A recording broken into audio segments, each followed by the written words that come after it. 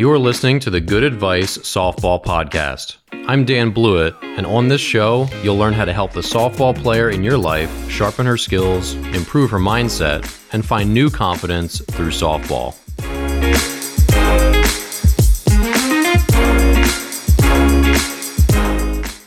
All right, welcome back to the Good Advice Softball Podcast. I'm Dan Blewett. In today's episode, we've got two topics I'm going to cover. Number one, how do you help a girl with a quiet, sort of not overly aggressive personality? How do you help her get more out of her body so she's swinging aggressively, pitching aggressively, getting as much velocity and power out of her frame as possible? That can definitely be a challenge, and personality type definitely matters. And then number two, sort of along the same lines, we're going to talk about pitching velocity and some of the misconceptions about it. I think it's often misunderstood what parents can expect, what coaches can expect from players, and what's realistic as far as like average velocity, peak velocity, all that sort of stuff.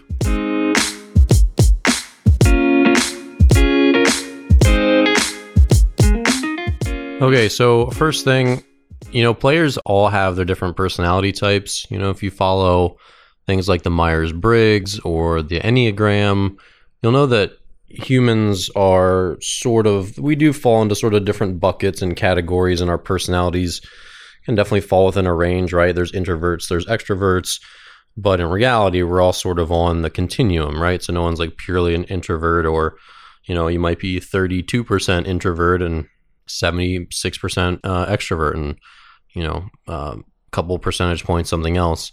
So there's never, you can't necessarily emulate a different player's personality type. So you have to take that into account. Some players are just more contemplative, less aggressive. Some players are hyper aggressive and not real deep thinkers, or, there's any combination of attributes that players can have. And so I think sometimes parents think that, hey, if only my daughter could just be more aggressive and just like really put some more oomph into it. And that might be true, and that might be a worthwhile goal, trying to get that out of them. It just might not be the way that they operate. And so you have to sort of figure that out. Like if you look at the highest levels of baseball and softball, there are some players that are just more of like finesse kind of players that aren't super hyped up, super pumped up, that aren't flamethrowers, and they still get by and they do their thing. And I don't know that there's lots of examples where players are converted from one into the other. Now, that being said, there is a certain amount of aggressiveness you have to have as a baseline to get to your highest, pitching velocity if you're a pitcher, or as a hitter. You can't go up there and just swing at 80%, and you can't go out there and pitch at 90% because you just won't have enough velocity on tap to do that. If you threw 100 miles per hour in baseball, you could throw 95% and still throw pretty hard.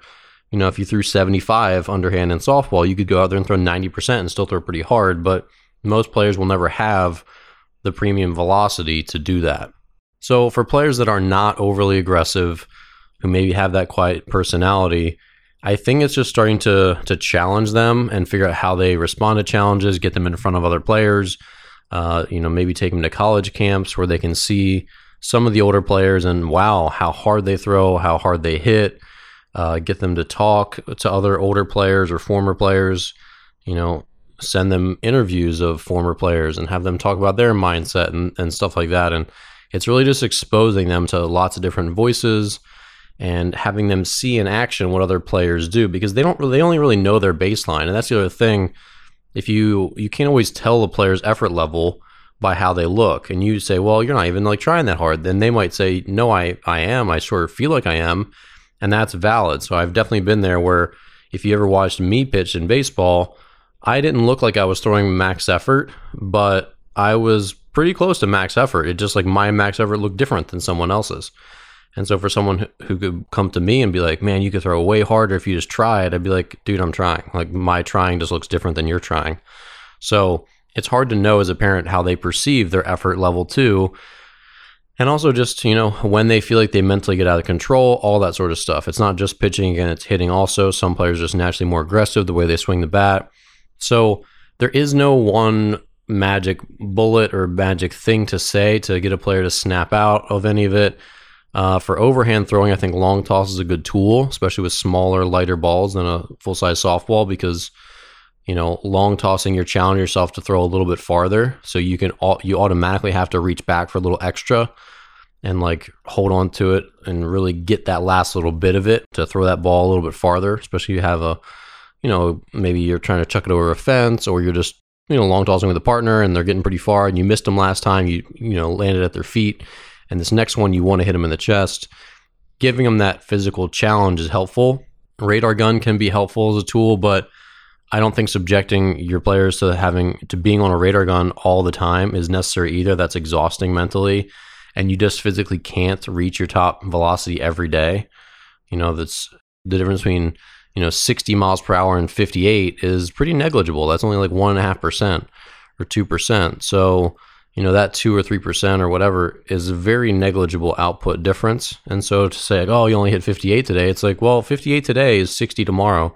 Depends on how fresh I am, or how much sleep I got, or how much food I ate, or maybe I was tired from a workout. So your baseline always changes, and that's what they call auto-regulation in the strength training world, that you can't expect, you can't say, well, your max was 500 pounds on squats, so therefore today you have to do 95% of your max. That means you have to do 490 pounds. That's, I don't think I did that math right, but I don't really care at the moment. But that might not be their max that day. 500 pounds might have been their max a week ago, and they're like true all-time record. But just because they did 500 pounds last Thursday doesn't mean they're capable of doing 500 pounds they walk in today. Because again, they could be tired, they could be dehydrated, they could have had a terrible night's sleep, all these different factors. And maybe today they're at the absolute best their body could output is like 486 pounds. So they call that auto-regulation, where it's basically just athletes listening to themselves as they build up. So you'd start at 350 pounds, then 380, then 400, 420, 440, 460. And as you get closer towards that theoretical 500 pound max, then you start to say, well, is 500 actually in the tank today? Doesn't feel like it. So let's say, all right, maybe my max is 480 today. So that's how they kind of do that. And you kind of have to have that same mindset with pitching, where you're just not going to get to your full speed today. And we'll cover that a little more in the second topic. But again, for swinging the bat, for sprinting, for throwing or pitching velocity, these non-aggressive players who are quieter, I don't think you're going to nag them into having more aggression, number one. I think they're just going to come to learn to find a balance and maybe have a little more aggression in their game over time. But again, I think the number one way they're going to get there is from being exposed to other players that can kind of show them the way, show them what a higher intensity looks like, or just show them that, like, look, I throw way harder than you. And that sort of puts a fire in the belly of a player to be a little more aggressive and say, no, I do have more. I can dig deeper and I can get a little more velocity. So it can be a challenge for parents, and I've heard that a bunch of different times from both sports.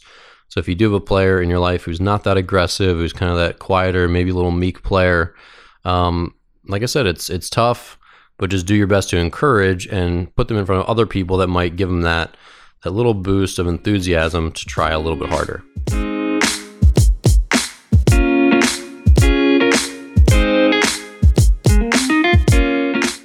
All right, in our second topic today, I want to talk about pitching velocity. So I started to allude to this in the previous topic, which is that, your peak is not always going to be there every day. And so with radar guns becoming more and more prevalent, with pocket radar being a very good, cheap, relatively cheap, easily portable option, players can be on the radar gun a lot more than they ever could. When I was a kid, I couldn't afford a radar gun. Like, who could? They're like $800 back when, with inflation, $800 was a lot more money than it is today. And so, the only people who had radar guns were some coaches and mostly scouts. So like, you didn't even have access to it. But today, there's a parent standing with pocket radar at every game pretty much, right? And most high school programs have their own gun. All colleges do, and all pros obviously do as well. And a lot of facilities have, my facility had 2 radar guns on our walls. So velocity is it's more omnipresent. It's more in people's minds, and it's more accessible.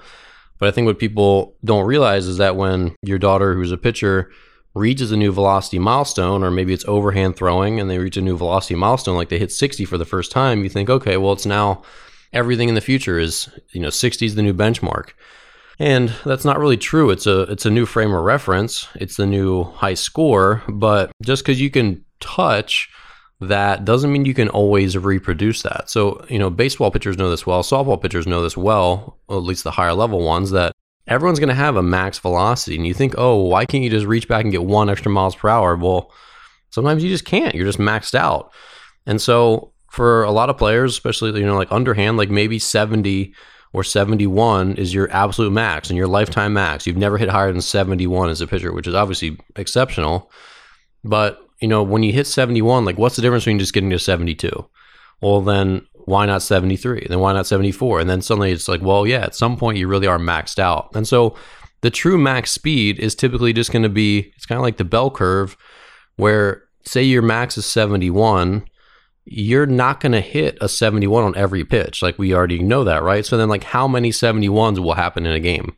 Or if your daughter's 10 and her max is 52, how many 52s can you really expect when that's her absolute max speed in a given game? She throws 100 pitches, maybe 10 of them are 52, right? And so it's one of those things where we sometimes think that the new high score immediately becomes the standard, the benchmark, and that we expect it all the time. But it's really when that new high score starts to become lower, right? So when we have a even higher max score, that one becomes more prevalent. So if 52 is your new high, and then in 2 months now you hit 53, and then a month later you hit 54 because you're growing. Now 52s are there like 40% of your pitches, right? And then a couple years later, when you're hitting 57, 52 is the low end of your range, and you only throw a couple of 52s a game because that's like the slowest. Like there's no reason to ever throw a ball that slow anymore, right? Everything's 56, 57. So you really need to consider pitching velocity not as this number that you're looking for. So I think everyone just gets obsessed and they say, oh, well, she hit 60. I want to see a bunch of 60s today. You might not see any. If they just hit it one time, their body might really just not be capable of doing it more than one time or 2 times or 3 times. And that's pretty normal. And as they get stronger and their body gets comfortable throwing at that speed, then it adapts, and then you'll start to see a higher frequency of 60s and 61s, and they'll all start to come up. But really your velocity is always a range. And even in the highest levels of softball and baseball, you see this. So softball, if a player can touch 70, they're probably 66 to 70 or 65 to 70. That's their range. They might touch 70, but they don't pitch there. They pitch at 67, 68. Same thing even in Major League Baseball. You look at the graphs, the ranges of these players. Guys are 92 to 96, usually a 3 or 4 mile per hour spread. And given a whole season, it's even bigger than that. When you're taking into, 2,000, 3,000, 4,000 pitches, that's a pretty big range that they have. So the big thing to remember is you don't want to start to, just because you're excited that you see velocity start to grow, you don't want to start to set unrealistic expectations where now there's a lot of pressure to continue to climb above that, because you just can't climb in a slow linear fashion all the time. Really, it's going to be, there might be some long plateaus. Like they might gain 5 miles per hour in a 10-month period when they have a little growth spurt, and then they might not gain a single mile per hour in the next 6 months. And then they might shoot up a couple more when they had another growth spurt or jump in the weight room or whatever it is. So velocity is not going to be a completely linear process. You don't just gain 0.1 miles per hour every day. But over time, if you're to average it, it might work out to be something like that, right? So it's going to just be little peaks and valleys. And the other thing is velocity is going to go down. So just because you hit 60 yesterday and last time you pitched you were 58 to 60, does not mean you'll be 58 to 60 next time. It takes a long time for young player velocities to normalize, where every time they're out, they're 60 to 62, or every single time they pitch, they're 64 to 66. It takes a while for them to do that. They have to hone their routine.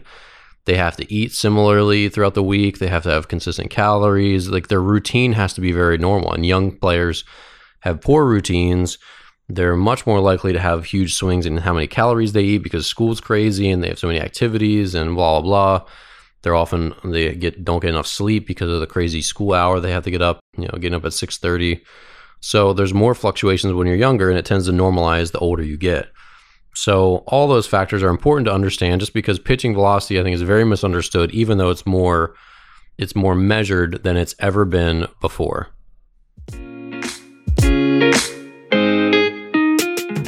Well, that's all the good advice I've got for today. If you enjoy the show and would like to support me while also helping yourself, enroll today in one of my online softball courses. My She's Got a Cannon throwing courses come with pricing plans for any budget, and my Resolute Athlete mental skills course will help your daughter or team build the mindset of a champion. Enroll in any of my courses through the links in the show notes and save 20% with code GOODADVICE just for being a listener. Be sure to subscribe to my weekly email list where you'll get updates on all my new videos and episodes. Nearly 4,000 people get my emails, and you should too. Sign up through the link in the show notes. Lastly, who do you know who can use some good advice? Please share this podcast with a friend, subscribe on iTunes, Spotify, or wherever you listen to podcasts, and subscribe to my Snap Softball YouTube channel, where you'll find this podcast and hundreds of softball instructional videos. Back when I was a player, I was always thankful for good coaches and good advice. I'm Dan Blewett, and I'll see you next time.